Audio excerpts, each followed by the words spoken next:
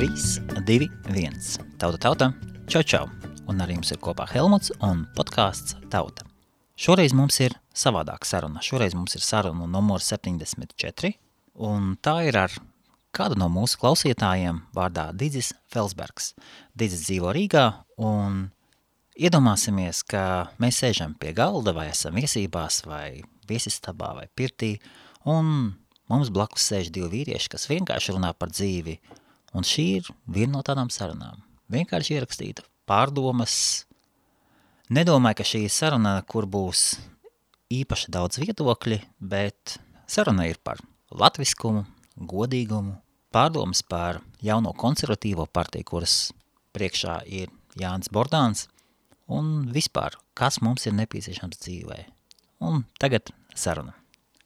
3, 2, 1, tautam, Didzis Felsbergs, Latvija Rīga, ja? Jā, latvietis vienkāršais. Latvietis. Latvietis vienkāršais, jā. Latvietis vienkāršais, un šodien, starp citu, mums ir tēma par ko tu gribēji, Didzis, parunāties? Par to, vai es varu saukt sev par latvieti vienkāršo vai nē. Gan mani senči ir gan igauni, gan poļi, gan vai angļi, vai es esmu latvietis vienkāršais vai nē. To es gribēju runāt. Angļi arī? Jā, manā vecāki kapu vieta ir Anglijā. Uzvārds ir Kolts bijis. Kolts, jā. Kolts, jā. Jā, ok. Tā kā es jau tur neesmu bijis, bet mani vecāki bija jāmeklēja kapu vietu Anglijā. Tā kā latviešu asinis ļoti retam, kuram latvietim tīrs latviešu asinis. Kas tev ir sajaucies? Mana vecmāmiņa nāca no poļu teritorijām, no Lietuvas un Polijas, un viņa zināja poļu valodu, un arī tāpēc viņi visi sauc viens otru kādos poliskos vārdos un lasīja poļu presi, un tādā ziņā tā kā daļa ir poļu, daļa angļi, un no mammas puses atkal igauņās. Šāds latviešu sajaukums, un es sev apzinos kā latvieti parasti. Tad kas tev, labi, sadalīsim dissection tādu, sadalīšanu. Mamma, kas tev ir? Kas tur ir? Kas mammas? Mammas senčos ir igauņi. Mamma ir igaunieta, vai viņai ir... Tēva puses ir igauņi, no mātes puses ir latvieši, jā. Aha, ok, tad 1/4 daļa jau ir latvieša. Jā, nē, nu tā tas ir no... Un no tēva puses? No tēva puses ir gan poļi, gan angļi, jā. Bet tēva pusē tad bija viņa tēvs ir polis un māte anglieta vai kā? Vecmāmiņa ir anglieta, jā. Jā. Mana vecmāmiņa ir Polieti. Jā. Pagaidi 1 minūtīti saistīšu logu, man ir aizmirsos pas mazlietiņu. Jā, tad cilvēkiem patīk braukt ar skaļām mašīnām, zin kā, nogriež izpūtējas. Tas ir visu jauniem cilvēkiem. Tas man ir maza oāze Rīgas centrā. Tev ir oāze? Klus rajons, jā? Nu, man ir tā kā lielās mājas pagalmā maza vasarnīca. Tā kā es sev aiz logu esmu uztaisījis oāzi, un tas trokšņi man īpaši netraucē. Tā reta iespēja Rīgas centrā veidot nelielu oāzi. Labi iekārtojies. Jā, nu, kāpēc? Man patīk vienkārši pēc darba relaksēties kaut kādā tādos darbos, tāpēc visu dienu kaut kur nosēdējis, kad nedaudz paravēt dārzu. Ok, labi. Pieiesim atpakaļ pie tēmas. Labi, jā. Paskatīsimies. Ja jau mēs to tēmu apskatīsimies, tad...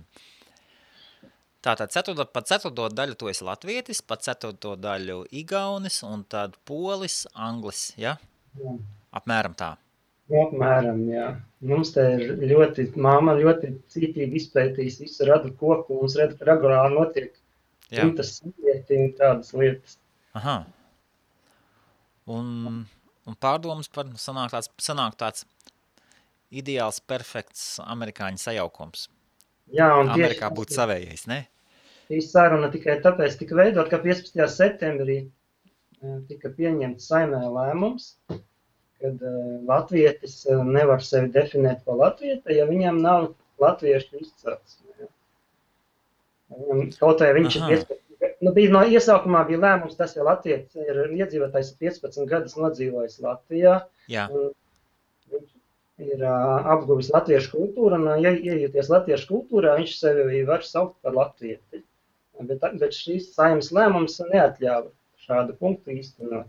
Un līdz ar to latvietis, kas sev uzskata, sveštauties, kas sev uzskata par latvieti, viņš sev nevar definēt par latvieti. Ja tomēr jādefinē sevi kā sveštautieti, vienalga kādā tautā viņš ir bijis pirms tam. Tā ir tā doma. Ja mani vecāki bijuši sveštautieši, un es nejūtos kā sveštautietis, tad es vienalga palieku sveštautietis Latvijā.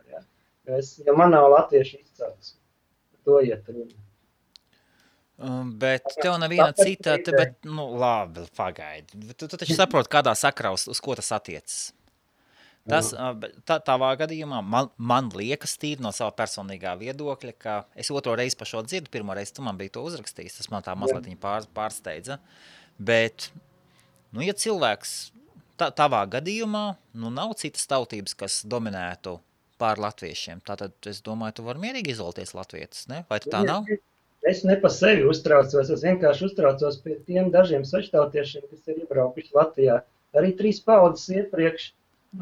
Par ko uztraukties? Tas, ka cilvēks, ja ir gruzīns un viņš grib paziņot, ka viņš ir armēnis, ir tādas lietas, kas vai nu viņas ir, vai nu viņas nav. Un ko tur daudz uztraukties?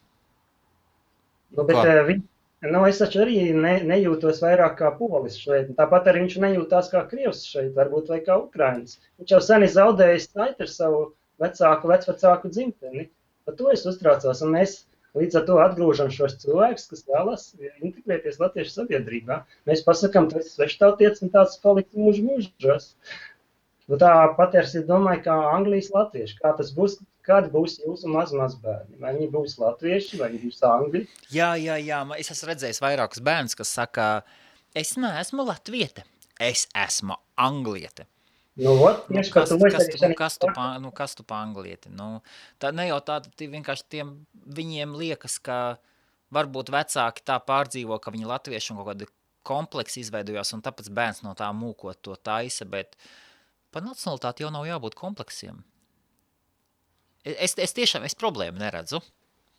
Man var pamēģināt izskaidrot, kāpēc. Tu saproti, ja vēl būtu tā, ka mēs dzīvotu Krievijā, un vai Ķīnā, vai ASV, ir lielās imperialistiskās valstis, kuras ir virsnācijas, tās saucamās virsnācijas. Vēsturiski viņas iepakļāvuši, un viņas vienmēr jutušās augstākas par citām nācijām. Bet latvieši jau nav tā virsnācija. Tieši mēs, lai tā nonākam, līdz ar to mēs attīstam šo virsnāciju ietekmi Latvijā, jo mēs paliekam aizvien mazāk, un Latvijas kā vide vairs pazudīs, un būs tikai krievalodīgā vide. Kāpēc mēs paliekam arvien mazāk? Es tikko izlasīju par to likumu, kad mēs tirgojam termiņu atļauju uzturēšanās. Tas nozīmē, ka Krievi regulāri pērk termiņu atļauju uzturēšanās Latvijā, un viņu skaits Latvijā nemitīgi pieaugs. Un es lasīju, ka 10 gadu laikā 2 miljoni sveštautieši kļuvuši par Latvijas patstāvīgiem iedzīvotājiem. Līdz ar to latviešu pārsvars pazudīs. Cik? Rakstā bija rakstīts, ka 10 gadu laikā šo sveštautieši Latvijā ienāks līdz 2 miljoniem. Cik Latvijā ir iedzīvotāji vispār kopā? Pašlaik ir knapi zem 2 miljoniem. Un no tiem ir kaut kāda 40% tikai latviski runājoši. Līdz ar to iznāks, ka latvieši zaudēs savu pārsvaru tikai tāpēc, ka mēs tirgojam termiņu atļaujas uzturēties Latvijā. Ko es izdrukāju tādu rakstu, rakstīts, ka apmēram 6 līdz 7 tūkstoši atļaujas tiek tirgotas regulāri. 6 līdz 7 tūkstoši atļaujas, ok. Jā. Cik gadā, mēnesī, dienā? Gadā. Ok, gadā 7000. Labi, nopārdeva. Cik viņas ir mūža atļaujas vai viņas katru gadu jāpagarina? Viņas kļūst tā kā... Kas viņas pērk pirmkārt? 5 gadiem viņas tiek atjauninātas. Tad normāli. Es pierādīšu, ka tu esi liederīgs Latvijas. Un tev iedod pastāvīgās uzturēšanās atļaujas. Ok, tad tur bija 7000, 7-8 tūkstoši, ja? Nē, te ir minēta daudz lielāks. Cik tur bija gadā, cik tur teica pārdoti? Uztaisīsim ātru matemātiku. Šogad ir 6000 rakstīts, nākamajā gadā būs 10 000. Kāpēc būs? 2020. Tāpēc, kad ir progresīva. Nē. Nu, tā ir statistika. Skatīsimies pēc reāliem, pēc nezinu, var teikt empiriskie dati. Nē, skatīsimies reāli fakti.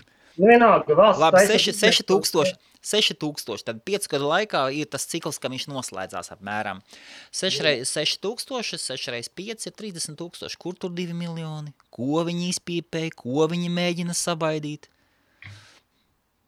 Pēc tam tie cilvēki atbrauc. Viņi summē vienkārši tos cilvēkus, kas pakāpeniski. Tur ir dažādi veidi termiņu atļaujas uzturēšanās. Tādas dažas, kas pārdomā īpašumu, daži, kas investē šeit. Investori. Tie 6000 varētu būt tikai tie investori un tie lielākais skaits, kas vienkārši iegādājās šeit savus vasaras īpašumus, tā kā Krievu jūrmalā. Ja? Līdz ar to viņš arī kļūst par tādu termiņu uzturēšanas atļauju. Es domāju, tas īpaši nebaidīt. Bet no tiem amerikāņi ir tikai kaut kādi 0,5%. Pārējie ir no NVS valstīm. Kāpēc jābūt amerikāņiem obligāti? Nē, tieši pat tā jau Man liekas, tie amerikāņi, kas atbrauc, tie ir baigie plikadīdes.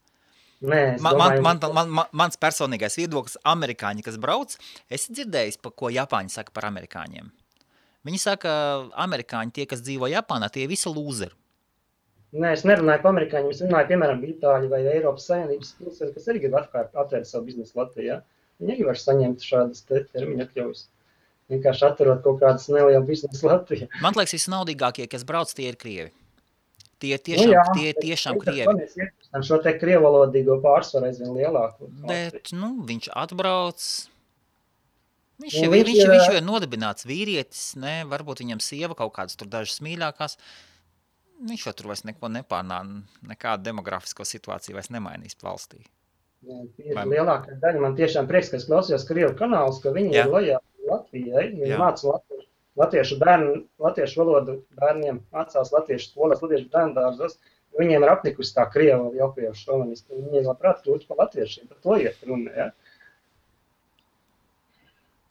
Aha. Un ja mēs viņus atgrūdīsim, pateiksim, ka tu vienalga šeit nebūs piederīgs mūsu sabiedrībai nekad. Kāpēc?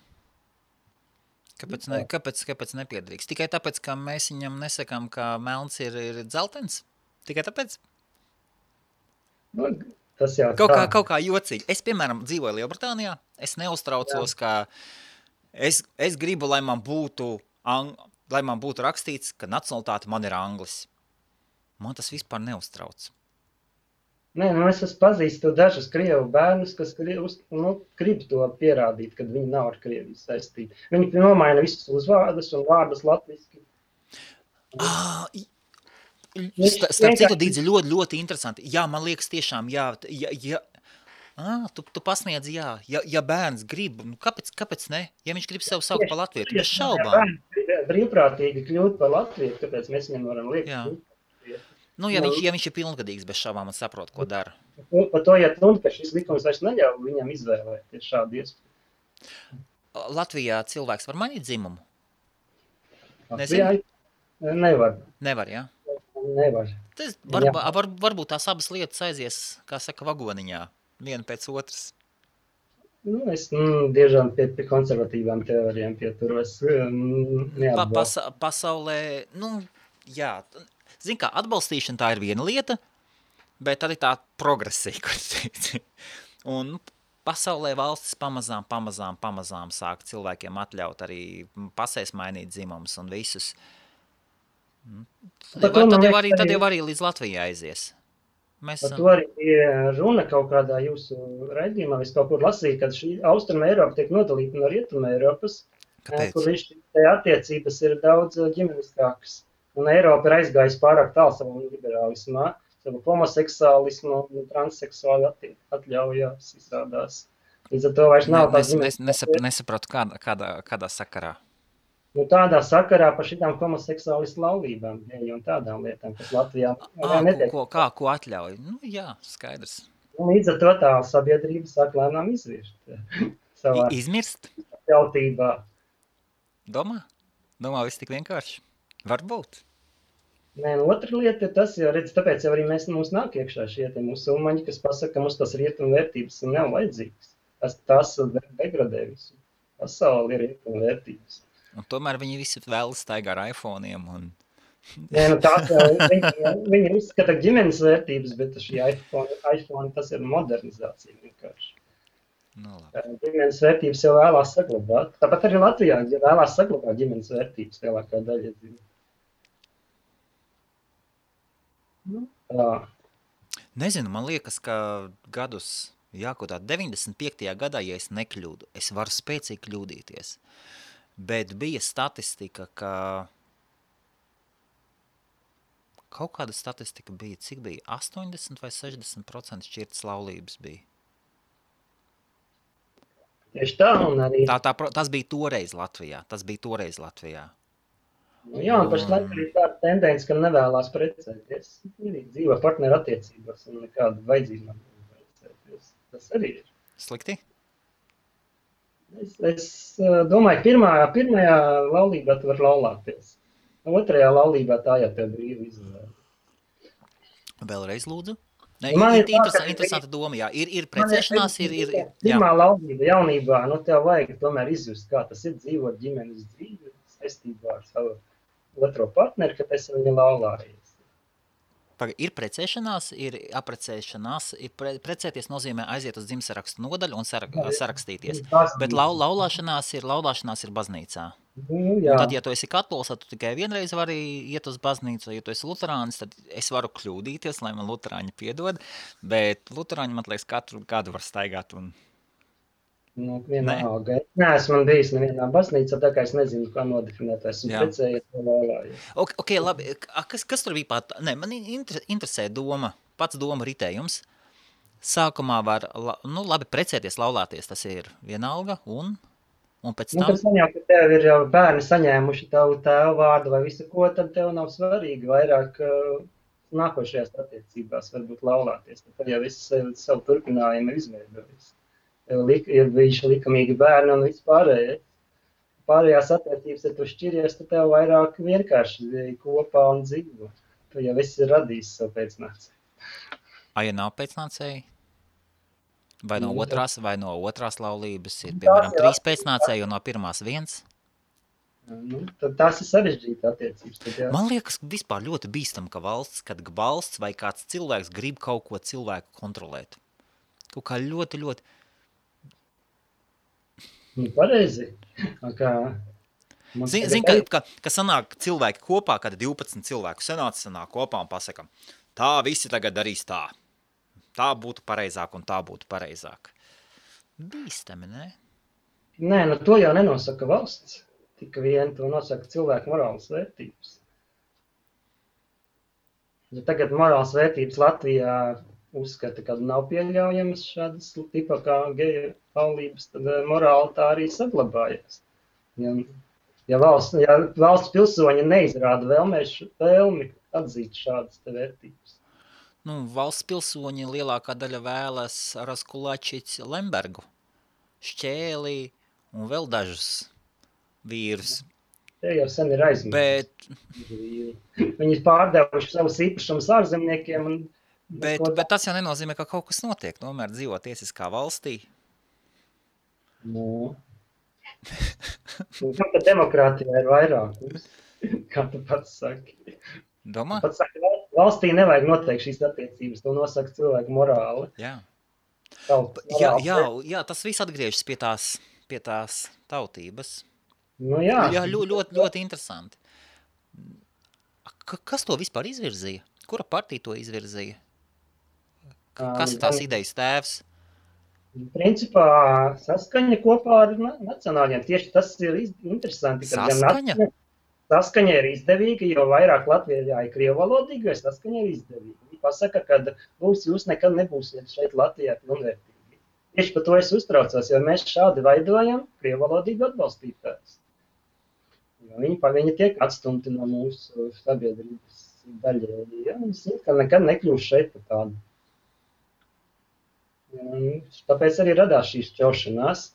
Ir multinacionāla valsts un kāpēc par kaut ko... Jā. Bieži vien iet kopā tieši šos te Nacionālās apvienības un saskaņas centri arī morāls jautājumos. Nacionāla apvienība atbalsta un arī saskaņa atbalsta to, ko mēs tikko runājām. Kad Latvijā nebūs geju laulības atļautas un tādas lietas. Tur šīs te labi, bet ja Eiropa pienāks laiks atkal aizņemties naudu, Eiropa pateiks, ziniet ko? Ja jūs nevarat tik vienkārši lietu pateikt, ka nevarat būt Eiropīska valsts, kas atbalsta geju laulības, naudu mēs vairs jums nedosim. Kā tev liekas, cik mēneši paies, kamēr tiks pieņemts likums? Vienbalsīgi. Vērā, ka mūsu valdībai nav mugurkaula, tad ātri vien kāds lēmums, ko tiks nodiktēts no augšas. Tieši tā. Un tāpēc mēs tie, kas ar ģimeniskām vērtībām ir svarīgi, paliekam mazākumā ar vienu. Tiek izsmiets, kā Nacionāla apvienība iet kopā ar saskaņu.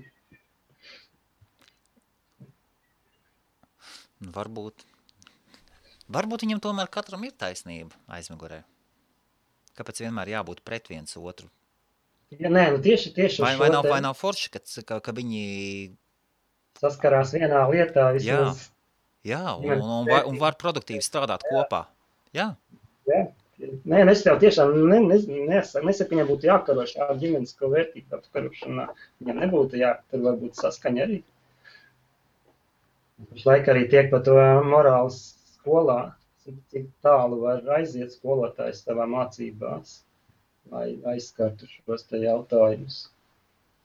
Vai no 6 gadiem jau jāsāk apmācīt šajās te visas ģimenes jautājumu, vai vēlāk, tas arī pašlaik tiek ar saimē apspriest. To ģimeni ir?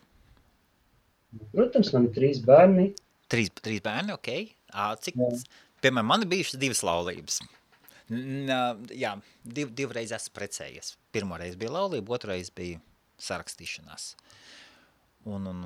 Jā. Un tev viena ir, jā? Pirmā sieva un uzreiz vienīgā, jā? Nē, es teicu, ka pēc tam es dzīvoju, vienkārši dzīvoju ar draudzēm kopā. 15 gadus. Tad no sākuma bija precējies, jā? Jā, tad es uztaisīju ātri savu plašu dzimtu turpinājumu, tad kaut kā pajukā un tās attiecības, un tad es mierīgi dzīvoju, mierīgā savienībā ar savu dzīvesbiedriem. Aha, un tad tev ir ar dzīvesbiedriem, tev arī bērni ir? Nē. Un no pirmās sievas 3 bērni. Jā. Ģimeniskās vērtības didzi. Jā. Mums ir draudzīga saruna, ja? Mums tāds tas formāts. Tā kā... Ko bērni dara? Bērni mācās augstskolās, mācās metas kultūras jomā. Tev ir visas meitas? Nē, ir dēls vecākais un meitas. Vecākais dēls un 2 meitas. Dēls dzimis reizē ar Latviju, tā kā ļoti viegli atcerēties. Latvija bija 4. maijā, tā viņš 7. maijā. Tas man bija liels lepnums. Tas tiešām bija lielākais notikums manā dzīvē. Un ko dēls tagad dara? Viņam savs neliels bizness. Un dzīvo arī Rīgā vai? Vai Jelgavā nesen apprecējās. Aha. Ar tā apprecējās un tagad jau gaida nākamo paudzi. Nākamo paudzi. Viņam būs pirmais, ja? Jā, arī būs dēls. Dēls jau būs? Jā. Un vārdu jau dēlam zina? Vai, tādas lietas nedrīkst māņticīgi teikt, nedrīkst. Tā es arī neuzspiežu neko īpaši. Ne? Meitas arī jau savus draugus ir atraduši un atrādījušas, un tā kā mums ļoti labas attiecības ar meitu draugiem. Vairāk ir tādas pasaules cilvēki, jo vairāk ne. Cik ir meitām gadi? Vienai 23, otrai 21. Aha. Un viņas jau mācās Itālijā, Portugālē un bijušas. Tā kā, tas vairs nav tas līmenis, kā bija pirms tam. Brīvi var izvēlēties tādas veida kursus, papildināt savu zināšanas ap pasaules augstskolās. Wow! Un puiši viņām ir to galu vīri vai latvieši? Latvieši. Es gan nezinu. No viņiem arī satrauc šī pati problēma, kuras mēs sākām šodien. Viņus satrauc par ko? Par tautībām? Ja tieši tā, jā. Kāpēc? Es nezinu, vai mēs tik dziļi neielaidās sarunās, mums nebija laika, bet, kad es izstāstīju šo problēmu, teicu, jā, viņus arī to pašu satrauc. Latvieši, sauc pa latvieti, viņam nav latviskās asinis. Kā tad nav? Ir? Tu taču esi ceturdaļa latvietis. Un kas tev sieva bija? Igaunieti. Sieva tev tīri igaunieti, ja? Nu, nosacīt tīri, neviens nav tīrs. Jā. Ja? Sieva Sovera bija uzvārds viņai. Tad bez... Tēvs viņam māte ļoti labi runāja igauniski. Jā. Jā, protams, kolhoza laikā bija ienākuši Latvijā un runāja latviski ļoti labi. Un viņai latviešu asins nav, ja? Grūti pateikt. Tad pēc idejas viņi sanāk igauņi. Nu jā, tā kā manām dēlām jau arī ir kaut kādas 40% igauņu asins. Aha. Bet vai nav muļķīgi, ka cilvēki par to pārdzīvo? Nē, tas jau vienkārši ir par to, ka mēs ar savu sievu esam bijuši latviskās dzīves veidu uzturētāji. Jā. Kad bija Nacionāla atmodas kustība, tad mēs bijām gan skandiniekos, gan visā šajos Baltikas pasākumos, un mēs bijām ļoti aktīvi šī latviskās dzīves veidu uzturētāji un izplatītāji. Tieši pat tas man uztrauc, ja? Kad mēs kā latviskās dzīves veidu uzturētājs, es varu sevi atzīt, kad esmu latvietis, un tāpat arī mans igaunieti, viņi arī viņi gan ar igauniem, gan ar lietuviešiem visi kopīgi veidoja šīs te latviskās dzīves ziņas, visādi pasākumi kopā bija Baltija. Tas bija ļoti interesants laiks. Pašlaik mēs esam attālinājušies ar dažādām Baltijas tautām, bet tas pirmsākumi bija ļoti tādi vienojoši. Man ir Latvijas pilsonība, jā. Un pēc tautības es esmu lietuvietis. Nu, redz, tāds izskat arī. Vēls. Vai tad tur var atšķirt lietuvieti no latviešu? Kaut kā var atšķirt. Viņiem ir tās daži poliskais bišķīties. Tieši tā, tad no tēva puses man ir puse lietuvieši, puse poļi. No Polijas tur bija mukuši, mēģināja apvērsumu pret karali taisīt, un tad, lai viss svīta, lai nezaudētu galvas, nācās mukt uz Lietuvu un mainīt. Nācās mainīt uzvārdus. Un no mammas puses latvieši, vācieši, kaut kas no Zviedriem. Nezinu, bet man deva iespēju, es atceros, ka kādu pilsonību gribi rakstīt, un man deva iespēju, ko tu gribi, latvietis vai lietuvietis rakstīt? Nevajag jaukt pilsonību ar tautību. Jā. Vai nevajag jaukt? Nē, pilsonība ir pilsonība un tautība ir tautība. Jā. Un tāpēc man pilsonība bija Latvijas, tas bija viennozīmīgi, bet tautība deva iespējams izvēlēties, jā, un es pateicu lietuvietis no tēva puses. Es sāku skatīties, Didzi, varbūt tāpēc, ka man stāstīja par to, ka tu neaizmirsti, ka tev ir daļa lietuviešu asinis, lietuviešiem bija, viņiem taču unija ar Poliju bija, viņu valdība gāja līdz Melnai jūrai. Viņi savu daļu robežas noturēja pret Čingisa pulku, tur maziņa, bez šābām ne viņiem noteicošā loma nekas, bet tāpatās. Un kaut kā tādu vēsturisko piederību parādīja, ka tu vari lepoties, un ka tu tiek izaudzināts par to, ka tu lepojies par to, kas tu esi, nekādas problēmas. Man liekas, ebreji nekad mūžā nepārdzīvos tas, ka viņam neļaus pateikt, ka viņam jābūt, ka viņš nedrīkst būt latvietis. Nē, protams, tas jau nav tā. Jautājums ir par to, ja es sevi apzinos kādu attiecību. Jā, bet ja tu gribi, bet ir jocīgi, ja tu gribi būt latvietis, kāpēc ne? Jā. Nē, jautājums, ka latvieši jau ir samērā jauna nācija. Ja lietuvieši ir sena nācija, tad latviešiem ir bijuši līvi, zemgaļi, latgaļi un tādi kā Latvijas nācija izveidojasies tikai kaut kādas 150 gadus atpakaļ varbūt. Ja tu ņem vērā šīs vecās senās tautas... Jā, pareizi. Tas taču galu galā tas tāds izdomāta nācija. Izdomāta viena kopīga valoda, lai apvienot šīs senās ciltis un izveidoja vienu latviešu tautu. Lai gan latviešu tauta kā senāk nav tikai balta grupa, pastāvēja no vairākām sīkām tautiņām, un tad viņas visas apvienoja zem viena kopīgā teritorijā, kur nosaukt Latviju. Tas ir diezgan nesena teritorija. Nu, ja viņi jau bija iepriekš, bet visi robežas visu laiku mainījās. Nu, jā, ja mēs bijām gan Zviedrijas, gan Livonijas, gan Krievijas sastāvā, ja sevišķi Krievija, kas mums uzspieda 100 gadiem savu krieviskumu. Tieši par to, ja es lasīju ļoti daudz kultūra vēsturē, kad viņš tika sodīts par to, ka viņš runāja latviski. Nekas, to, ko latvieši izdarīja lībiešiem. Nē, bet ja tev ieliek aktā tikai tāpēc, ka tu runā latviski. Un kas notikās ar lībiešiem? Lībieši asimilējās. Viņas pilnīgi tāpat. Nabagus. Nu, tieši tā, bet viņš tev, ja tev ir līvs, tad tu vari sevi par līvu definēt, tāpēc gan ne, ja tev ir līva asins pamatā bijuši. Nav tev jāsauc sevi pa latvietu, tu esi sevi pa līvu sauc. Tā kā ir daži lepni līvi, kas ar līvu zaļas balto karogu iet un atliecina, ka viņi ir līvi.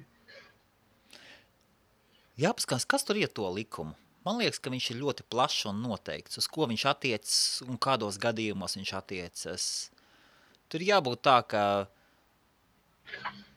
varbūt tur tā pamatdoma ir tāda, ka cilvēks nevar atbraukt no Argentīnas, nopirkt sev uzturēšanās atļauju pēc 5 gadiem un paziņot, ka viņš ir latvietis. Latvieti, jā. Tas tā varētu būt. Jā, tas būtu diezgan loģiski, jā. Bet es domāju, tur varbūt to termiņu varēja noteikt bišķi ilgāk, nevis 15 gadu, bet, piemēram, kaut kāda 2. vai 3. paudze noteikti. Tā, to termiņu. Tur ir minēts 15 gadi, jā?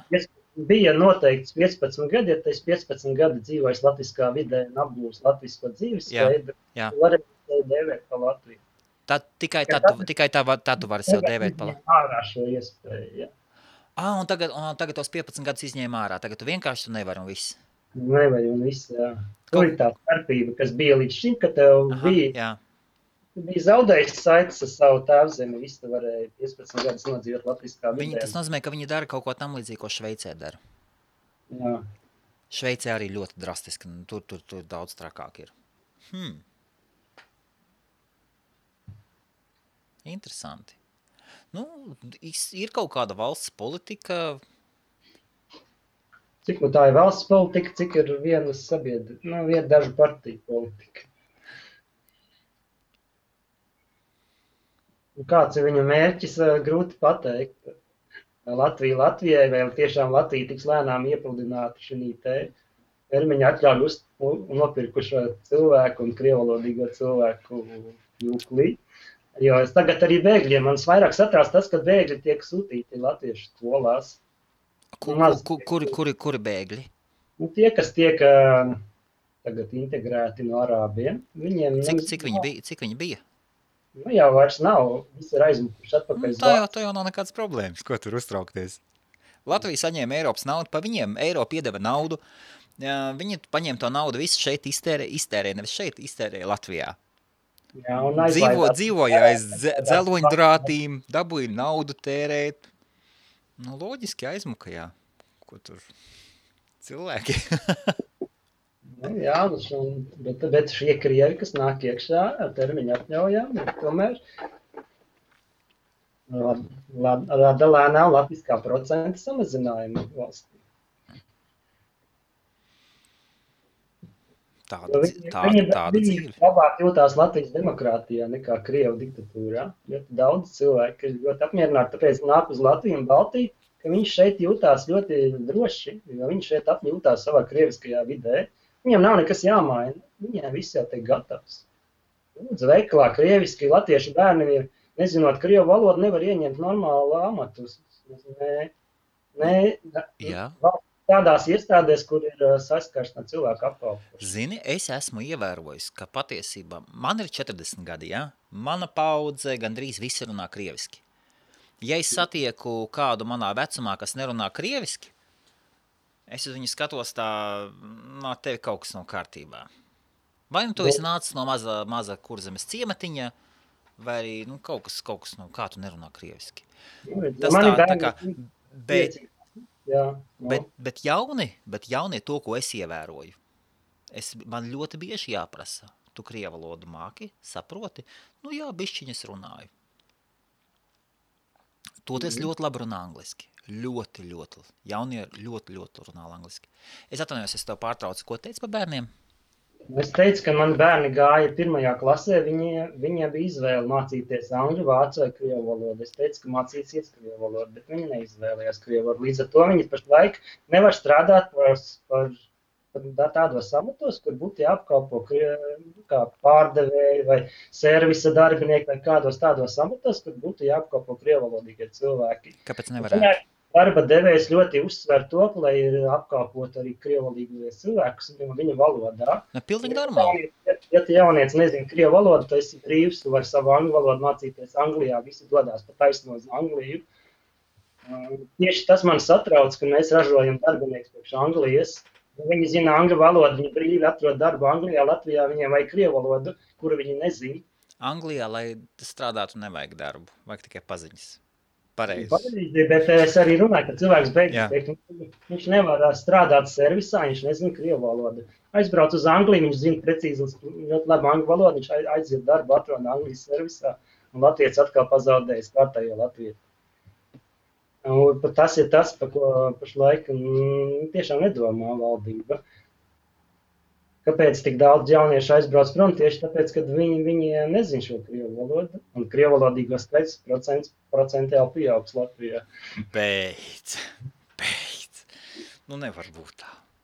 Tev tā liekas, kā tā nav. Labi, bet lielākā daļa, kas šeit ir atbraukuši, viņi ļoti labi runā krieviski. Ja tu saki, ka cilvēki brauc projām tāpēc, ka viņi nerunā krieviski un nevar dabūt darbu, dīdzi nav tā. Cilvēki, kas šeit atrodas, runā ļoti labi krieviski. Bet es zinu pēc saviem bērniem, mani bērni krievu valodu nekad nebija mācījušies, un tehnikumā viņam mācīja tikai 1,5 gadu krieviski, un tad viņš arī nevarēja nokārtot šo ieskaitu. Valsts politika. Nemācīt krievu valodu. Jā, mūsu skolā, krievu laikos kārtīgi deva iekšā krievu valodu, vai ne?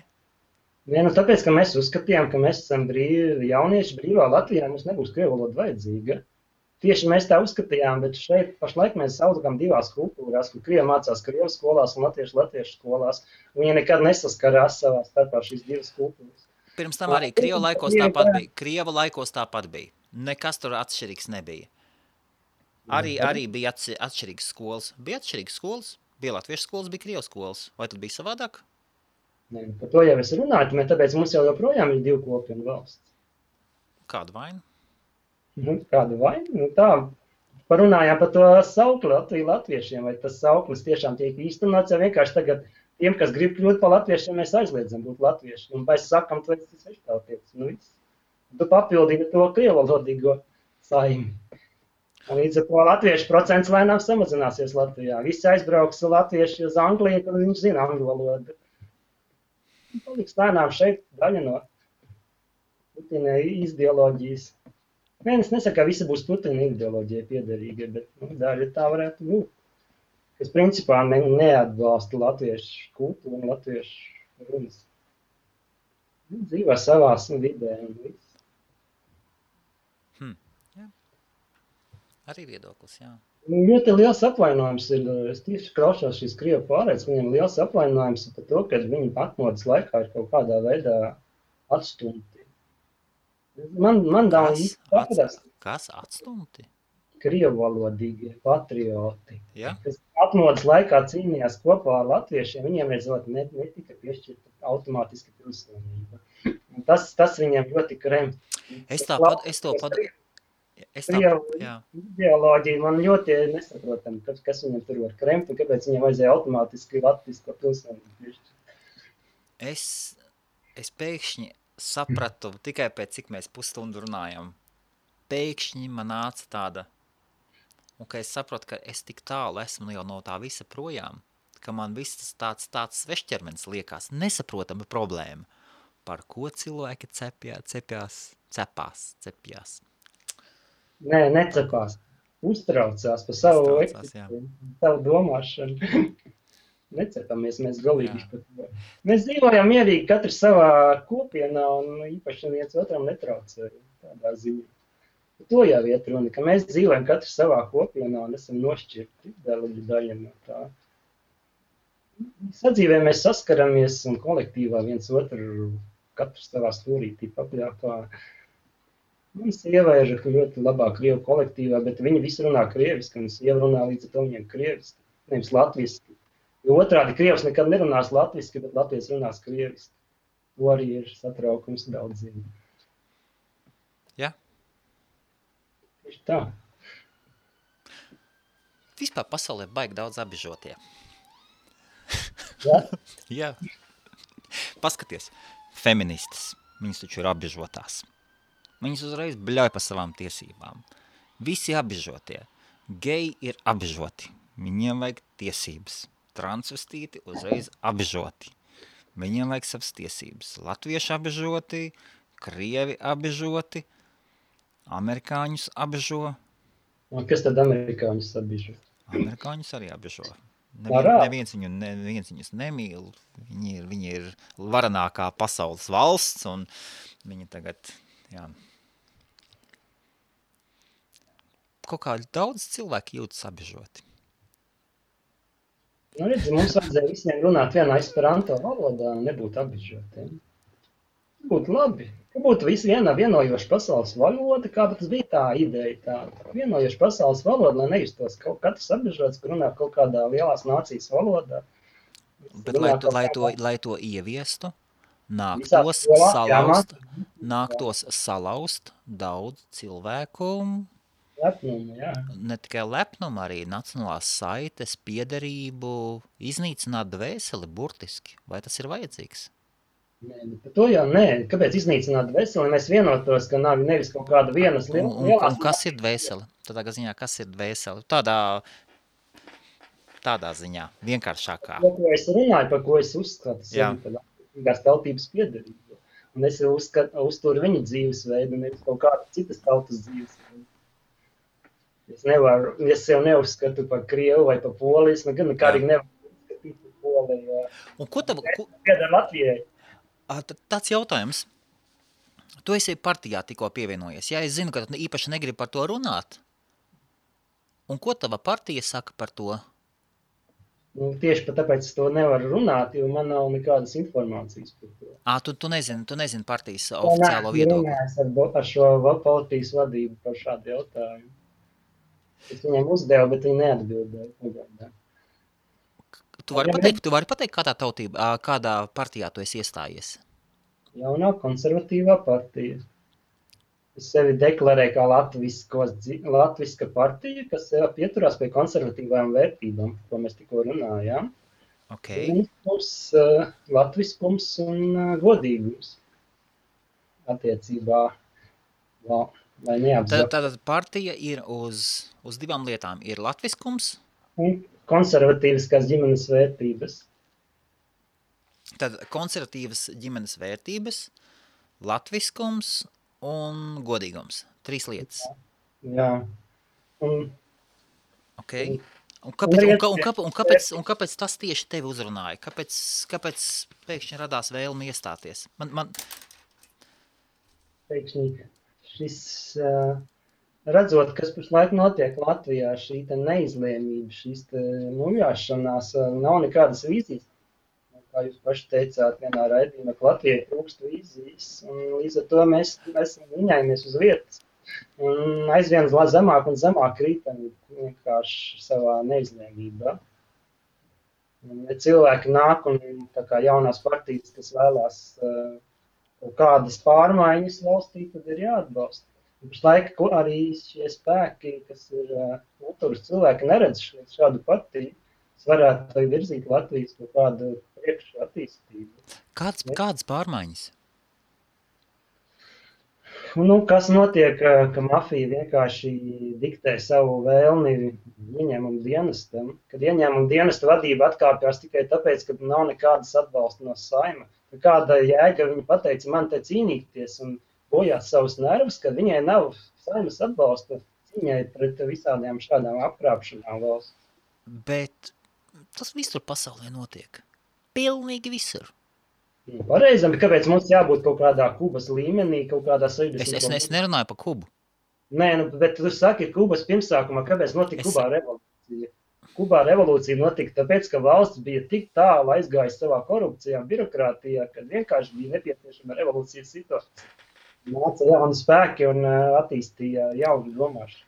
Tāpēc arī nāk kaimiņš un citi spēki, kas vēlās sagraut šo te... Kuba ir ļoti specifiska valsts, jo tur ASV apzināti bremzēja valsts attīstību.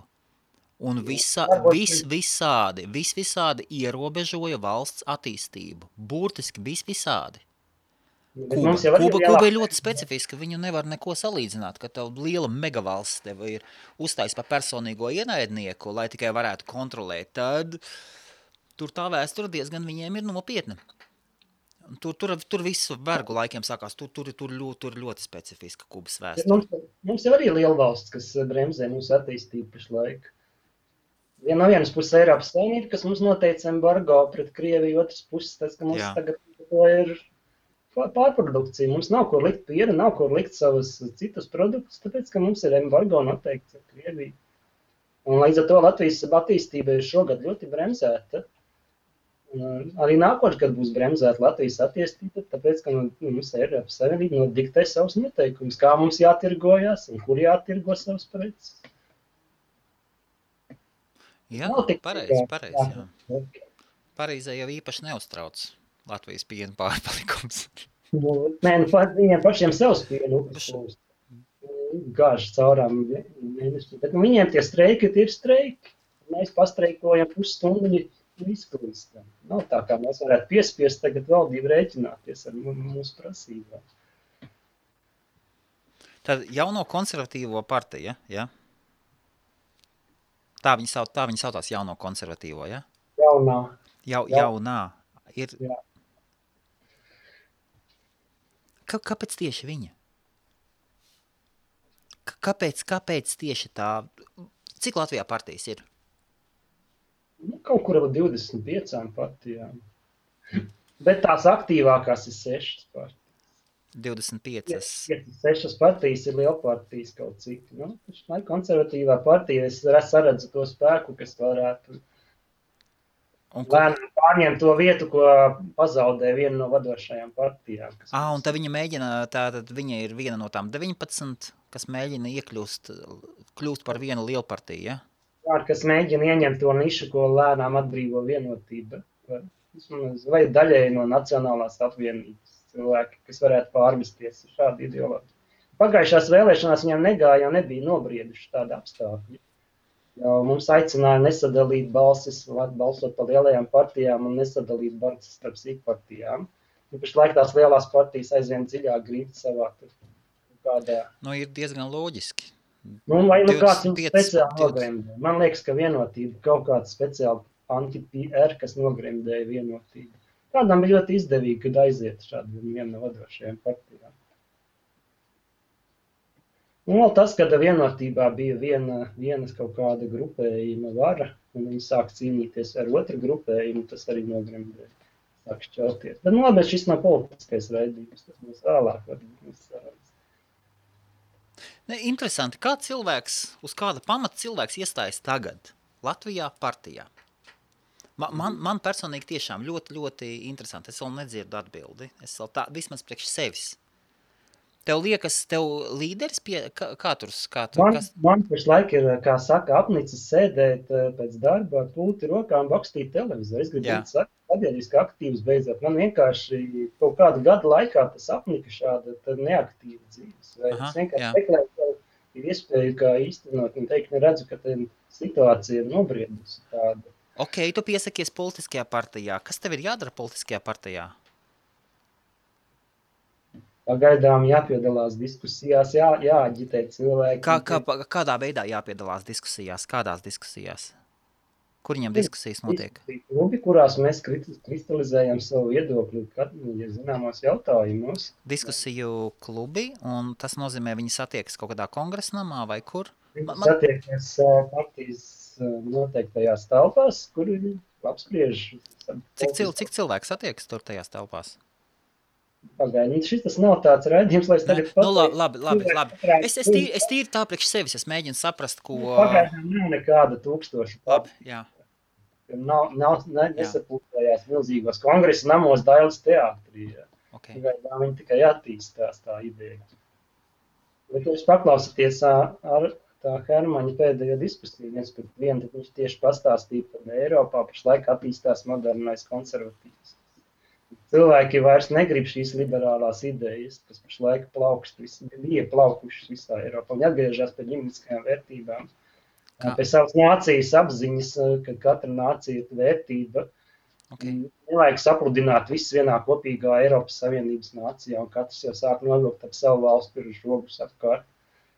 Un šim bija pēc 10 gadus mēs bijām vienota Eiropas nācija, varējām braukāt, kur gribam un kad gribam, tad pašlaik jau katrs mēģina sev žogu apvilkt apkārt. Kā, jūs taču mierīgi braucāt uz Īriju, uz Angliju, visur, kur neviens jums neliedz braukt un strādāt Īrijā.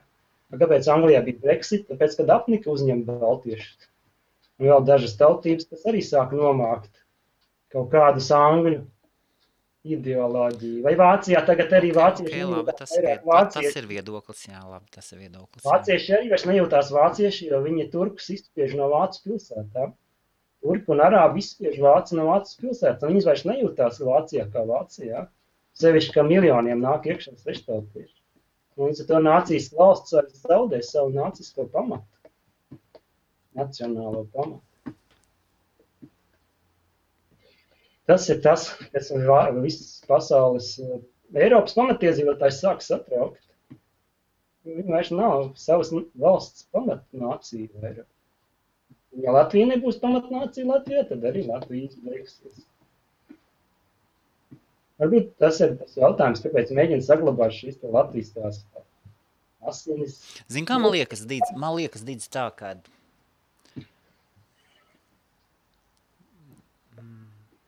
Nē, to es neteikšu. Šajā ziņā nav mans viedoklis svarīgs. Labi, bet tā pasaka, ja tagad Latvijas māte ir latvieti un tēvs ir neģeris. Kas tad iznāk tagad? Mums būs brūnie latvieši drīz Latvijā. Kaut kādi citautieši, kas arī... Kas tad? Labi, kā tas ir? Kā tas ir melnais? Viņam ir tautība. Viņam būs tautība. Tu taču nesaki šķībecainais. Pateikt būs ķīnietis, vietnamietis, filipīnietis. Latvietis, jo viņam būs latviskas... No kuras valsts būs, piemēram, melnādainais? Vienalga. Piemēram. Daži melnādaini puiši, kas ļoti labi runā latviski. Jā, un viņš būs... No kuras Āfrikas valsts viņš nāk. Tāpat es nevaru nosaukt kādu viņš nāk, piemēram, no Kenijas. Nāk no Kenijas, vai tā kā Amināti atnāca no kaut kāda Bursinas da foto, un ļoti latviski meiteni ir. Jā, Un neviens viņu nesauks, ka viņa nav latvieta, lai gan viņas izcelsmes tēvs ir no Burkina Faso. Kas viņa būs tagad? Neģeriete vai latvieta? Kas viņa būs galā? Bet es domāju, viņai jau nekas netraucēja pateikt, ka viņa ir latvieta, tāpēc, ka viņai ir tās latviešu asins un viss kārtībā. Jā. Labi, tas ir tā. Kādreiz arī uzvelcies savās raidījumos. Dīdzi, drīkst uzvilkties. Drīkst. Es visu laiku cenšos izvairīties no jautājumiem, kas kaut kur noslēgtos uz manu viedokli, kaut gan ik pa brīdiem. Tieši tagad var uzdot tas jautājums, jo man vajag dzirdēt tavu viedokli. Ja Anglijā dzīvojuši latviešu viedokli, kā viņi uzskata, vai tiešām viņi... Tu gribi dzirdēt manu viedokli? Tiešām? Protams. Mans viedoklis ir ļoti cinisks un drausmīgs. Dīdzi, mēs nesen ar Uldi runājām tikko. Mēs nonācām pie fakta, ka kultūra, māksla var piedzimt tikai plikdupsim. Kā tas var būt? Tad, kad tev nav nekā, tad, kad tev ir pliks dibens, tev ir skumjas tasa, tikai tad tev piedzimst tāda lieta. Jo bagātāka valsts, es skatos no savas pieredzes, un jo bagātāki cilvēki, jo viņi attālinās no intereses par politiku. Viņiem ir galvenās zināšanas, bet viņi jau spēj parūpēties par savu dzīvi. Viņi rūpējas par sevi. Bet tad, kad cilvēks nespēja parūpēties par savu dzīvi, viņam kaut kādas utopiskas domas ir par iešanu kultūrā. Es nekur neesmu redzējis cilvēkus, kas tik fanātiski vēlas iet politiskajā dzīvē, kā bijušās Padomju Savienības valstīs. Nekur. 25 partijas ir lietas, kas būtu Latvijā jāpārtrauc. Pietiktu jums ar 3 partijām. Iedotu vienu labo partiju, vienu kreiso partiju un Latgales partiju. Es uzskatu, ir jābūt obligāti Latgales partijai. Apdalītais reģions, viņš obligāti ir jāpārstāv. Tāpat kā Lielbritānijā tas ir. Kaut kāda 4., 5., maksimums 5 partijas. Jāsniedz licences uz partijām tāpat kā FM stacijām. Jā. Ir tik viņas ir, un vairāk viņas nebūs. Un būtu miers. Tu nevari ielikt 25 saimnieces vienā virtuvē. Tur būs tikai plēšanās par varu. Un cilvēks, es nesaprotu, tāpēc man interesē, kāpēc tu ej politiskā partijā iekšā. Politiska partija, atceries, kā sanāk stāstīja, kā Krievu laikos, kā gatavoja virsniekus. Bija virsnieku skolas speciāls, vai ne? Jā. Un paprasti tādam cilvēkam, kas ir izgājis cauri virsnieku skolām, apmācībām, visiem činiem, ko viņš pateiktu par to, ka pēkšņi viens izdomā, pieceļās, viņš tā pieceļās, pagros galvu, uzsit ar dūri pa galdu. Es būšu tagad virsnieks. Es gribu iestāties virsnieku klubā. Kas tu pa virsnieku? Ne tev ir zināšanas, ne tev ir pieredze. Tu vispār, kas tu tāds? Es saprotu, ka Anglijā ir šie kad jau paudzēm ir politiķi, viņi maina vienu paudzi otru, jo viņi jau visi jau ir no tēla. Mans tēvs arī... Ir konservatīva partija, ir Lielbritānijā, pamats ir ļoti vienkārši. Ir konservatīvā partija, uzņēmēji, es tā ļoti rūpi. Ir tie, kas pārstāv uzņēmēju vērtības, un laboristi, darba partija. Tie, kas pārstāv, un viņi ir pārstāvi cilvēku intereses. Un tam ir jābūt balansā. Kamēr viņi abi daudz maz balansā ir, tikmēr viss kārtībā. Tālāk viņiem ir Velsas partija, kas atrodas parlamentā tikai, lai pārstāvētu Velsas tiesības. Līdzīgi tāpat kā Eiropas Savienībā, tur sēž Eiropas Savienībā, kad tiek pieņemti lēmumi, sēž Latvijas pārstāvi, ļoti ceru, ka viņi saprot, pa ko tur tad iet runa, un ka viņi neguļ, un tad viņi gadījumā, ja Latvijas tiesības tiek aizskartas, tad viņi uzreiz bļauj, nē, tas nedara. Un ar viņiem rēķinās. Un tagad, tā kā nacionālā jautājuma paceļās vēl dažas mazlietiņ tādas nacionālas partijas. Bet Lielbritānijā pamatā ir 2 galvenās partijas, kas savā starpā strādā, ļoti produktīvi strādā. Un Velsas partija, kur aizsargā savu reģionu. Jā. Tas ir tā vienkāršā uzbūvē. Un viss brīnišķīgi ir. Un politiķi strādā kā kārtīgi atstrādātas sporta komandas. Viņi ir visi izglītoti vēsturē, politikas zinātnēs, filozofijās. Es pieļauju, ka visiem ir ļoti, ļoti labi kontakti. Viņi ir gatavi politiskām spēlēm. Jo politika, tās ir spēles. Tās ir kārtīgas spēles cilvēkiem, kuriem ir nepieciešama vara. Bet cilvēks, kas iet tikai kaut ko bļaut vai kaut ko panākt un visu laiku grib kaut ko mainīt, ko mainīt? Birokrātija ir izveidota birokrātija, kas ir nepieciešams sabiedrības mehānisms, un viņai jāļauj strādāt. Neiestādīs taču puķīt, un pēc 2 dienām nerakst ārā tur to saknīti maziņo un pateiks, nē, tu neaudz, es tev kaut ko citu iestādīšu un kaut ko tādu. Visam vajadzīgs savs laiks, jāstrādā, pamazām jāsaved kārtībā, plaisas, jānovērš negatīvie, jāstrādā, nezinu. Un man liekas, ka cilvēkam vairāk jārūpējas, ja cilvēki vairāk parūpētos pa sevi, tieši pa sevi, pa savu ģimeni, viss būtu kārtībā. bet tad, kad cilvēks nevar parūpēties par sevi, viņš fiziski nav iespējams viņam parūpēties par sevi. Nu, piemēram, es dzīvoju Latvijā, man ir sieva, 3 bērni, un es pelnu 700 eiro.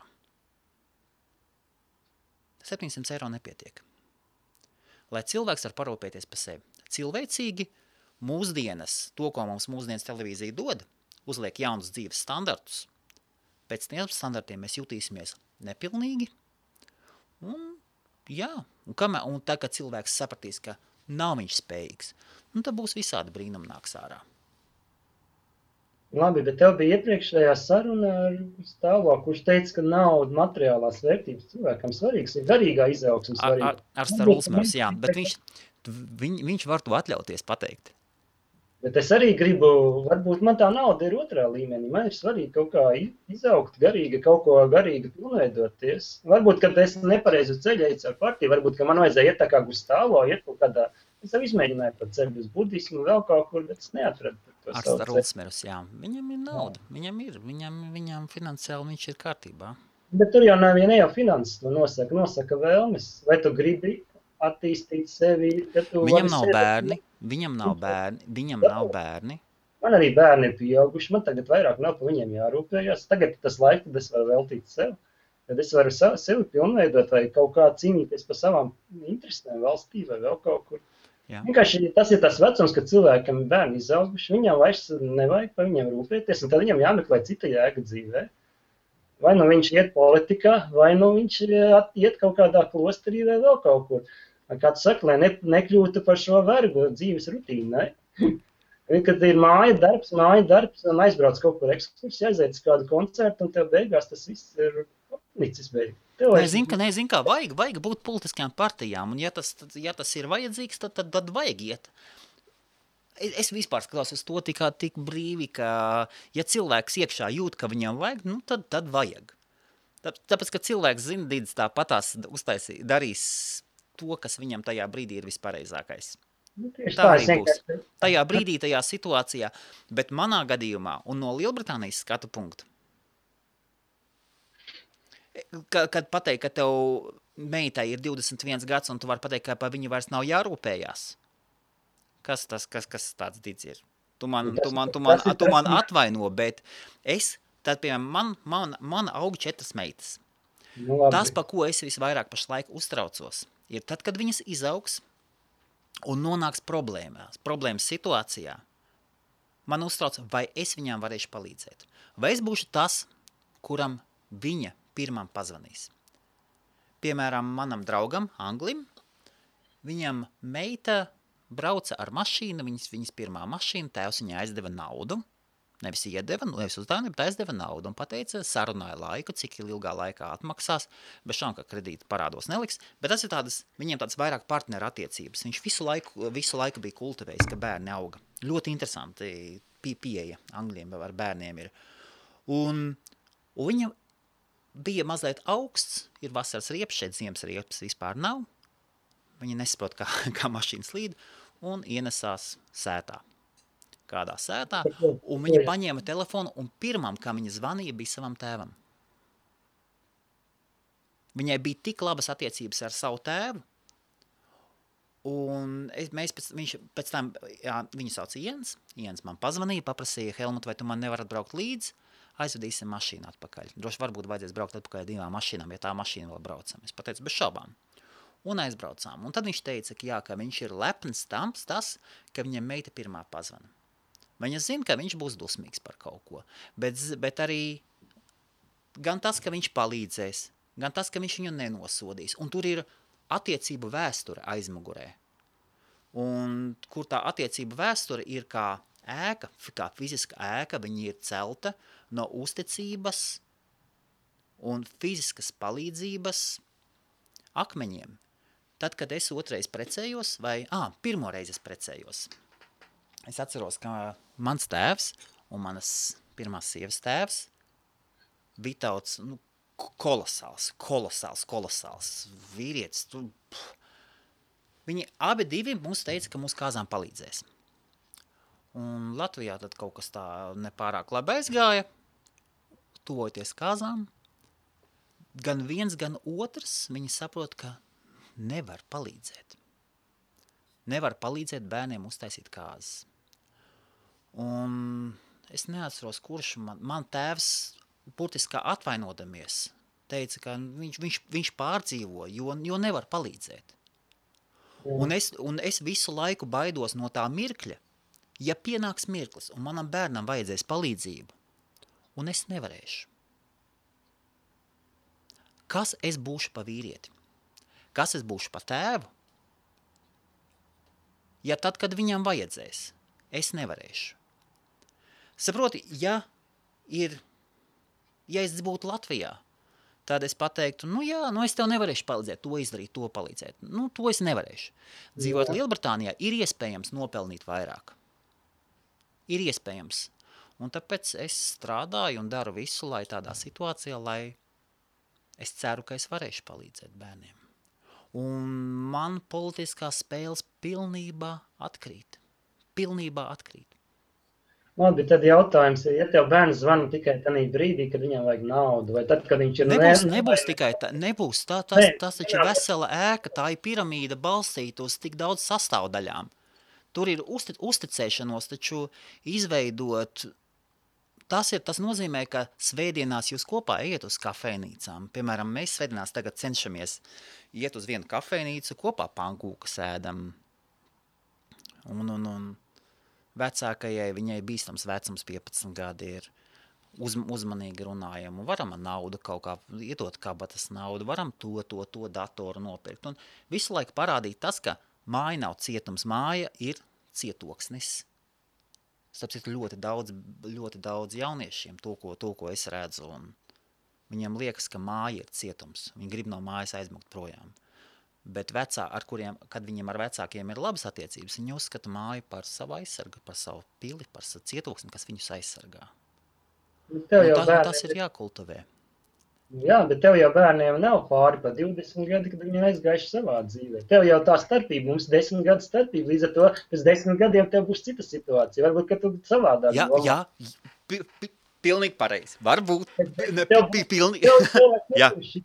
Jā. Atbildības soks. Bērniem paši savā dzīvēm, tad sāks meklēt. Pilnīgi piekrītu, jā. Es nevaru spriest to, ko es domāšu pēc 10 gadiem. Absolūti. Tieši tur tā starpība, ja tev ir pakaļ liela atbildība. Kad tev šī atbildība pazūd, ka bērni jau paši sāk sev uzturēt, tad tev vairs nav šī vajadzība, apmierināt viņu vajadzības. Viņi paši apmierina savas vajadzības.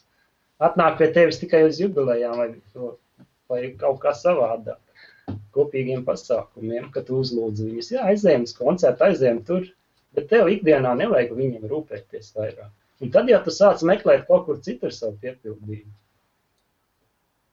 Laik, protams, ka tu esi ģimenes cilvēks, tev daudz ko nodarboties, un tev nav laika domāt par kaut ko citu. Bet kad tu atnāc mājās, un kad tev nav nekā ko darīt, un sieva tev sēž arī blakus un klusē, kurai, ja es apnicis, tad tā ir. Un tad jāiet uz politiku.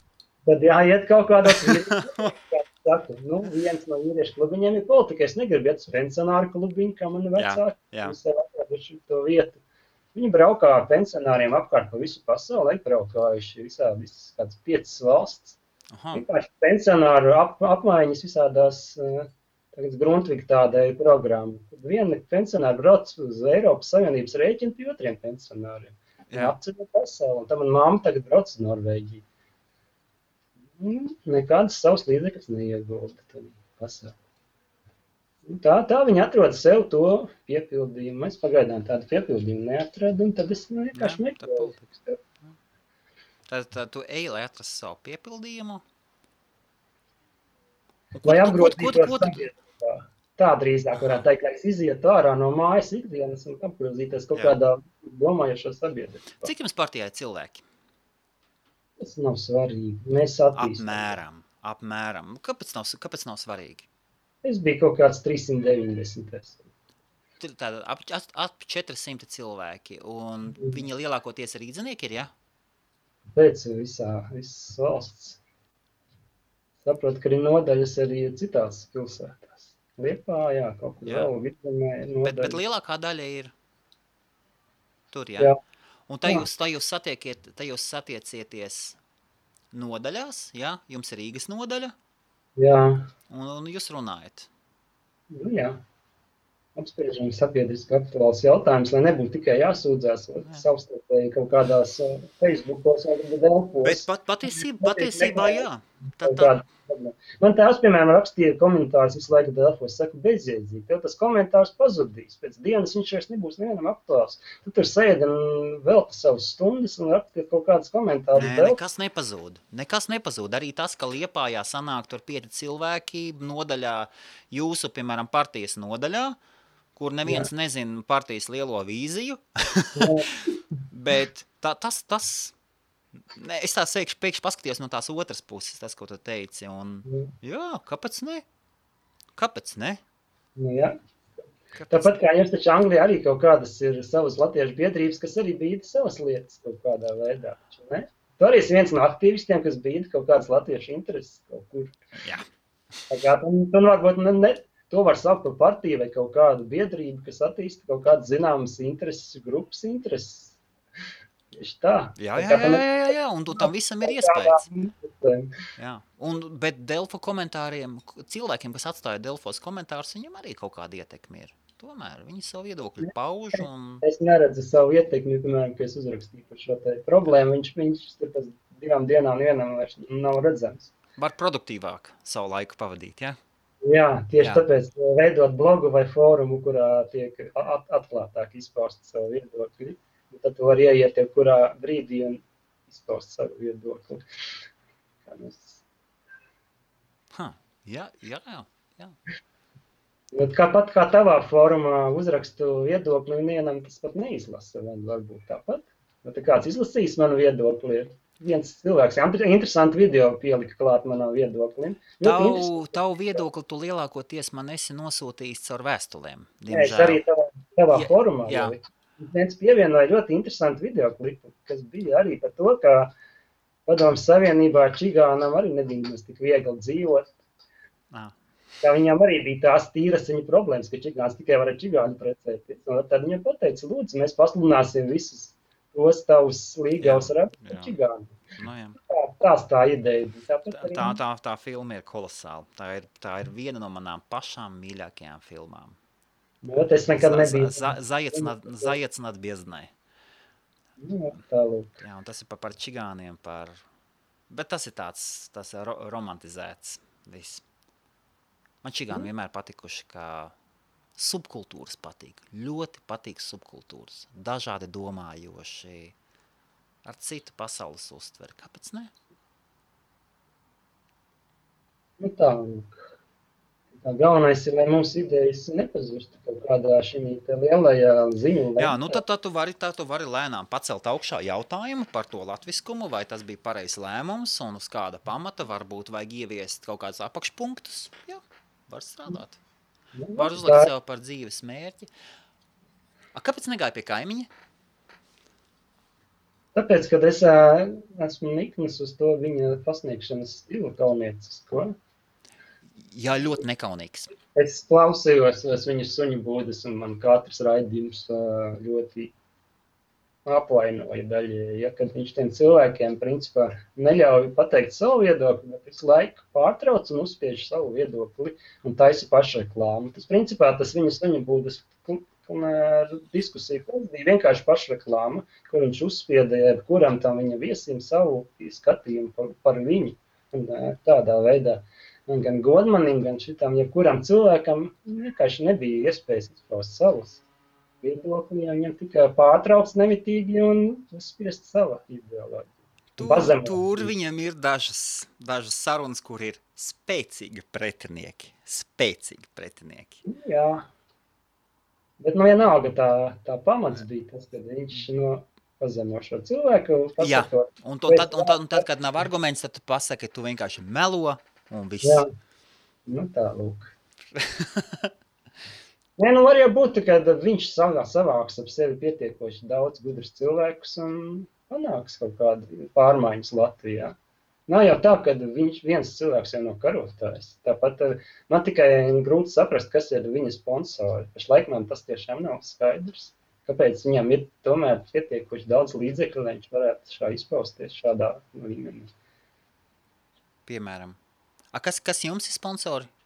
Mums nav sponsoru, mēs līdz ar to netiekam pielaisti pie jebkurām aktivitātēm. Varbūt jums vajag sponsorēt? Vajag, protams, ka vajag. Cik jums vajag? Vismaz 6000. Ok, es jums iedodu 6000, ko es pretīm dabūšu? Okay, es neesmu partijas vadītājs, un es nevaru pašlaik izpaust to. Man patīk. Viņi vajag vienkārši šo te biroju izveidot PR komandu, kas varētu dabūt iekšā viņi idejas kaut kur iekšā. Esi lasījis kādu Lato Lapsas grāmatu? Jā, es esmu pietiekoši interesējies par to, jā. Ko domā? Tas ir arī kaut kāda daļai pasūtījuma, kad vajag kādu noniecināt, tad viņš uzraksta kaut kādu kārtējo pasūtījumu darbu. Ko tad deva, ka viņš uzrakstīja pa Lembergu vai pa to tiesu sistēmu? Parunāja 10 dienas un visu un aizmirs. Tāds Latvijā notiek kaut kāds uzpeld, kaut kāds straujuši gadījums, parunā 10 dienas un aizmirs. Tieši tas man satrauc. Nopietni, kas nenotika pēc tam, jā? Mēs laikājam no vienas tēmas uz otru un nekāda risinājuma nekad nav bijis. Viņš pacēla, par to jautājumu, kāds notiek tiesāšanās, kā mākslā un viss tā savstarpējā korupcija tiesu sistēmā, bet nekas jau no tā nemainās. Pacēļ kā nākošā jautājuma atkal pavārās kādu brīdi, atkal nekas nemainās. Tā Latvijas žurnālistika iet, paceļot vienu, otru, trešo jautājumu, un nekas būtībā uz priekšu neiet. Jo nav neviena tālākā virzītē, nav neviena spēka, kam būtu intereses kaut ko virzīt. Kaimiņš, protams, ir tas spēks, kas kaut ko tagad bišķi iepustina tādā mierīgajā jūrā. Piemēram? Es taču... tas, ka viņš tomēr cīnās par to, lai neizšķērdētu valsts līdzekļus par kādiem nevajadzīgām lietām. Piemēram? Kontrolē. Es pašlaik nevaru piemērs nosaukt. Es nesakoju tik cītīgi viņa ideoloģija. Nē, ļoti labi. Man jau liekas, ka kaimiņš ir vajadzīga persona. Jā, Karūsu dīķī vienmēr jābūt līdekai. Bet vienai līdekai.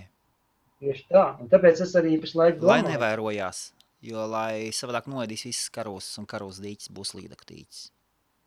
Es domāju, ka katrs jauns spēks nāk ar jaunu ideoloģiju. Pēc tam viņi lielie spēcīgie iepludina un aiziet mierīgā. Karūs dīķi tāpēc kā jaunā strāva aizgāja. Skaties ar kādu pacēlienu jaunām idejām bija. Lepšas partija. Un pēc tam mierā un sākās tāpat iegrūst savējos kaut kur savās vietās, aizmirst visus solījumus, pateikt pensionāriem paldies, jūs par mums balsojam, mēs nākošajā dienā jūs aizmirstam. Un tas ir tas, kas varbūt jaunajām partijām tomēr vajadzīgs tā neaizmirst par savus solījumus.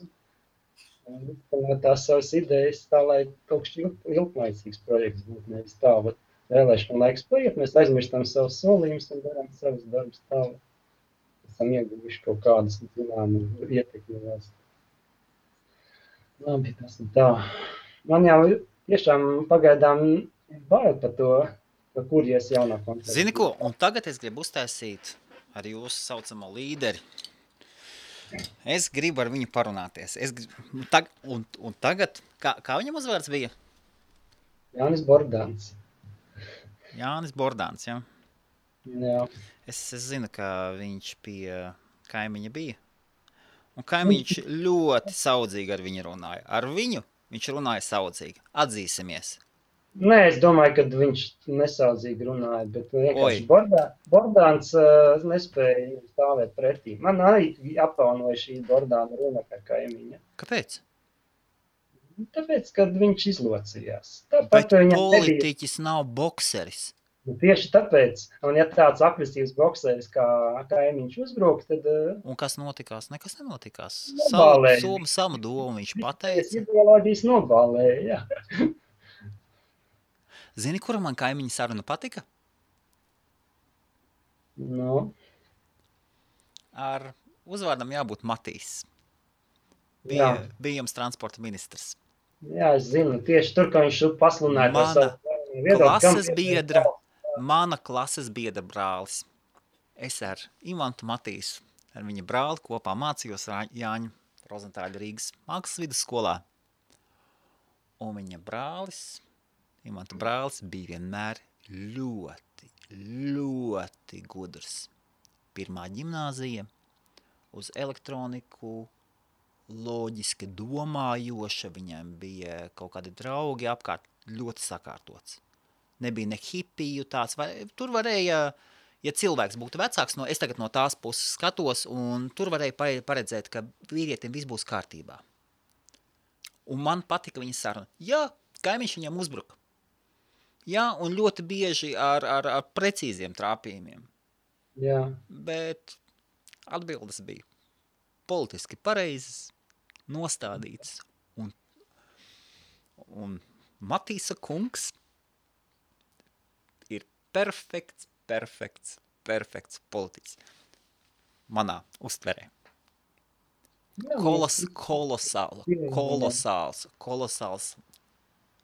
Kolosāls komandas spēlētājs. Un tad es sapratu, kāpēc viņš kļuva par ministru. No. Tāds komandas spēlētājs, kas var pa visu komandu uzņemt sitienus, tik mierīgi. Un pat kaut kur nokļūdoties, tāpat paliek nesatricinām mierīgs. Lūk, tas ir politiķis, kas var pārstāvēt tālāk Latviju lielākā politiskā ringā. Jo vienmēr ir komandas pret komandām. Cīnies no sākuma partijas starpā, pēc tam cīnies kaut kādā citā lielākā arēnā, tad cīnies Eiropas ringā. Vienmēr ir rings. Ringā ir spēlētājs pret spēlētāju. Arī Eiropas Savienībā. Arī liekvārdībā. Ir šeit tad jādod precīzes atbildes, nevis 5 minūtes jādod atbildes to jautājumu, kas man ir uzdots. Man brīžiem kaitina šāda liekvārdība. Politiķu uzdevums nav dot atbildes. Kas teica, ka viņa uzdevums ir dot atbildes? No tauta gaida, nav viņam atbildes, viņa pasaka, ka šis te atkal... Tauta gaida, jā. Tauta gaida no... Un viņš atkal kārtēji ūdeni nolēja, un tauta pasaka, viņš te runāja. Tāpēc viņam ir jāmāk balansēt, tāpēc politiķim ir jāmāk balansēt starp savām vajadzībām, starp savas partijas vajadzībām un vēlētāju vajadzībām. Viņam ir jāmāk balansēt. Un kapitāls politiķis to var izdarīt. Ne? Nezinu, tas tāds mans personīgais viedoklis. Protams, ka viņš var izdarīt. Ko Bondārs var izdarīt ar visu savu raksturu, ja viņam nav šīs te aizmuguras. Viņš arī viens pats cīnās. Visa tā partija, kas viņam aizmugura, viņam arī nekādas ideoloģijas īstas nav. Viņš vienkārši paņēma kaimiņu, paņēma vēl vienu partiju un mēģināja izbīdīties. Nu, tika parlamentā. Bondārs bija sākumā kopā ar kaimiņu, ja? Jā, Bordāns dabūja iekšā savu partiju tikai ar kaimiņa balsīm, jo kaimiņam bija 4000 atbalstītāji. Tad viņš uz šitā tramvai izbrauc. Kaimiņa rēķina iekļāva savu partiju. Ja kaimiņš redzēja, kad viņu nerēķinās, tad viņš atdalījās no tās partijas. Un atdalījās. Tad varbūt tāpēc kaimiņš bija pret viņu tik žēlsirdīgs. Kādā ziņā? Tajā sarunā. Nē, tas ir kaut kas, tas ir cits politiķis. Bordāns un cits un Bondārs bija, kas jā. Tagad man viss sajuka, jā. Jā, Bondārs, jā. Es domāju, ka mēs visu laiku pieturēsimies pie Bordāna. Jā. Es vienkārši pārdomāju par to, vai Latvijai ir vajadzīgs tāds Ulmaņa tipa līderis.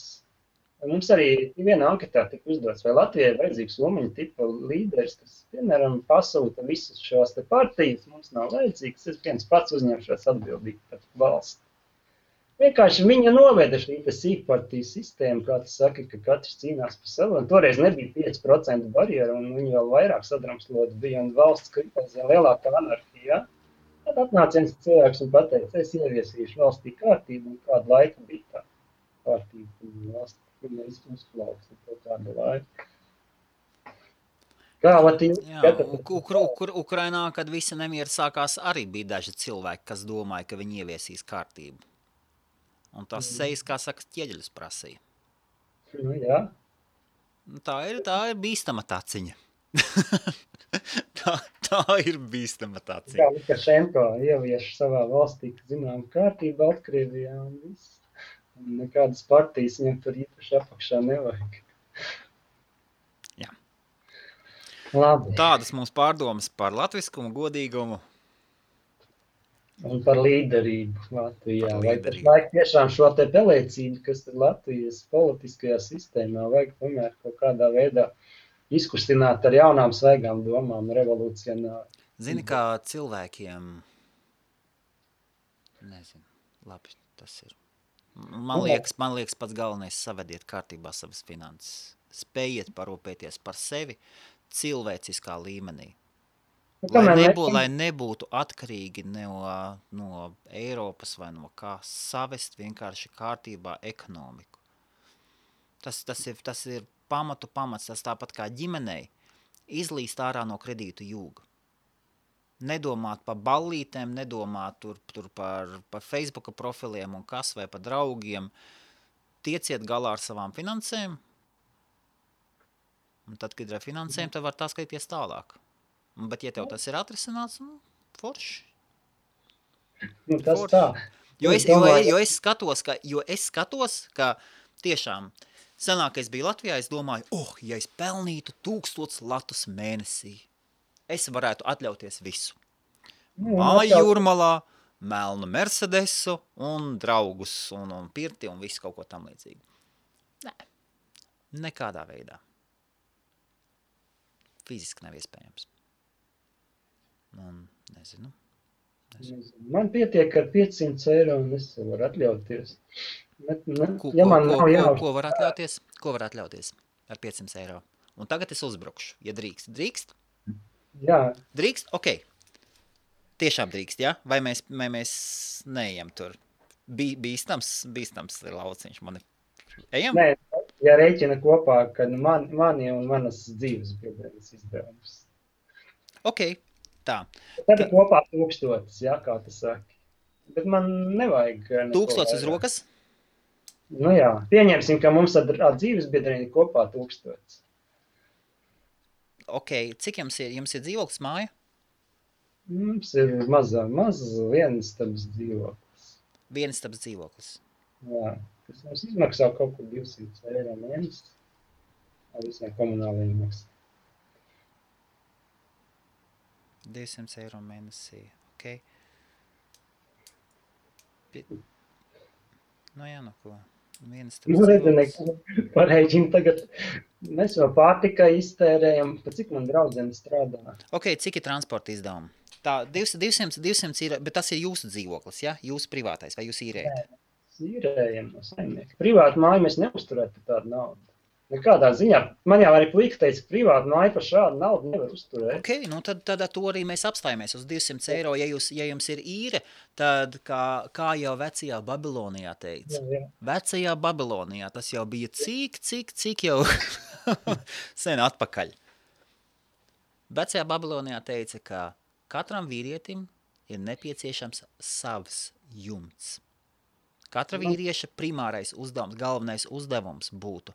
Un tad, kad vīrietim būs, to tie gudrie teica, pasaules gudrie mēģinājis to stāstīja tā laika ķēniņiem, cariem un tiem Babilonijas valdniekiem. Viņi teica, ka kad strādāja pie valsts politikas un vispār, kas ir politika, kas ir valsts par aizsardzību un tādu sistēmu. Un viņi jau tad teica, ka tikai tad vīrietis jutīsies kā vīrietis, kad viņam piederēs savs jumts, kad viņš viņu neīrēs. Un jau tad īrēja, jau tajos laikos īrēja. Nu tad, ko es varu pateikt? Kamēr nav sava māja vai dzīve, man arī nav savas mājas. Es neesmu demagogs. Jā, es esmu. Bet kamēr nav savs, ko? Nu labi, es tikpat labi gaidu vienkārši, kad atbrīvosies man tēva mājas. Un šeit es vienkārši nevaru pārlināt draudzeni uz savu īpašumu, tāpēc, ka viņai ir kaut kāda piekabe klāta. Un es nevaru viņu pārlināt uz savu īpašumu, tāpēc, ka viņai ir nevēlās dzīvot vairākas ģimenes vienā mājā. Bet tēva māja stāv tukša samērā. Un ja viņš varētu mierīgi izmitināt arī vairākas ģimenes. Tieši agrākā kultūrā varēja vairākas paudzes dzīvot vienā mājā un savstarpēji. Ar demagoģiju nodarboties ir ļoti viegli. Es tā paskatījos un es pa brīdim kaut ko pasaku un domāju, kur tu, Helmut, lien? Priekš kam tev to vajag? Mani pašu varētu paņemt, izgriezt kājām gaisā. Pasniegt tā kā Nē, tas ir Tas viss atkarīgs no tavām prasībām. Ja tev vajag to, labi, mums vajadzētu varbūt ekskursijā izbraukt katru gadu. Labi, beigs meita mācīties, tad mēs varēsim tos līdzekļus veltīt tagad ekskursijām. Katru gadu izbraukt ekskursijās. Vairāk jau neko nevajag cilvēkam. Darbs māju, kaut kur aiziet uz kādu pasākumu, aizbrauc reizi gadā, kā tu saka, kaut kur uz Kanārijas salām un viss. Tad sākās tās nākošās prasības. Vai tev vajag kaut kādu garīgu attīstību? Tev materiālais vairs ir otrajā līmenī. Tāpat kā Gustavo teica, viņš bija apmierināts cilvēks, kurš viņš teica. Ja tev saki, tev ir dzīves biedrunai piekap, tas nozīmē, viņai ir bērns, ja, vai kaut kāds? Nē, viņa ir vecmāma. Vecmāmiņa. Viņa dzīvo kopā ar jums? Viņai ir slima mamma, kas ir akla, un viņai ir kopā ar mums dzīvo, jā. Tad tev ir jums ir vienistaba dzīvoklis? Nē, mums ir kopīga māja, kur mēs pusi dalām ar mammu, un kā mums ir viena istaba, un mamma ir otra. Un cik ir istaba? Ja mēs gribam līdz, tad viņai ir mums vajadzīgs uzreiz 3 istabas. Jā, skaidrs, jā. Dzīve tāda, ka viņa ir, zina, dzīve. Neviens nav teicis, ka dzīve ir pūkaina. Jā, tā kā tā. Un man ir pietiekuši vecāki, kas arī netika savu īpašumu galā, bet mēs dzīvojam atsevišķi. Jo tomēr, šīs tas arī nav iespējams apvienot. Pa ko tu sanāk strādāji, Didzi? Es esmu bijis tā kā daļdārznieks. Daļdārznieks. Tad smagā auto avārijā, un kopš tā laika sākās man dzīves rikstas. Es zaudēju kāju un vairs nevaru savā amatā strādāt, un tad es esmu vienkārši mainījis pēc pāris gadiem dzīves vietu. Un nevis dzīves vietu, bet tā darbus. Ja? Un tāpēc priecājos, ka esmu varbūt beidzot atradis tādu darbu, kas atbilst manam prāta izglītības līmeni, nevis kaut kāda zema līmeņa, maz atalgotu darbu. Jā. Šāda tipa vecumā, un vēl tu esi nedaudz, veselības novirzina, to ļoti grūti atrast. Cik tev ir gadi? 55. Cik? 55. 55, ok, jā. Tad tu esi zaudējis kāju, ja? Jā.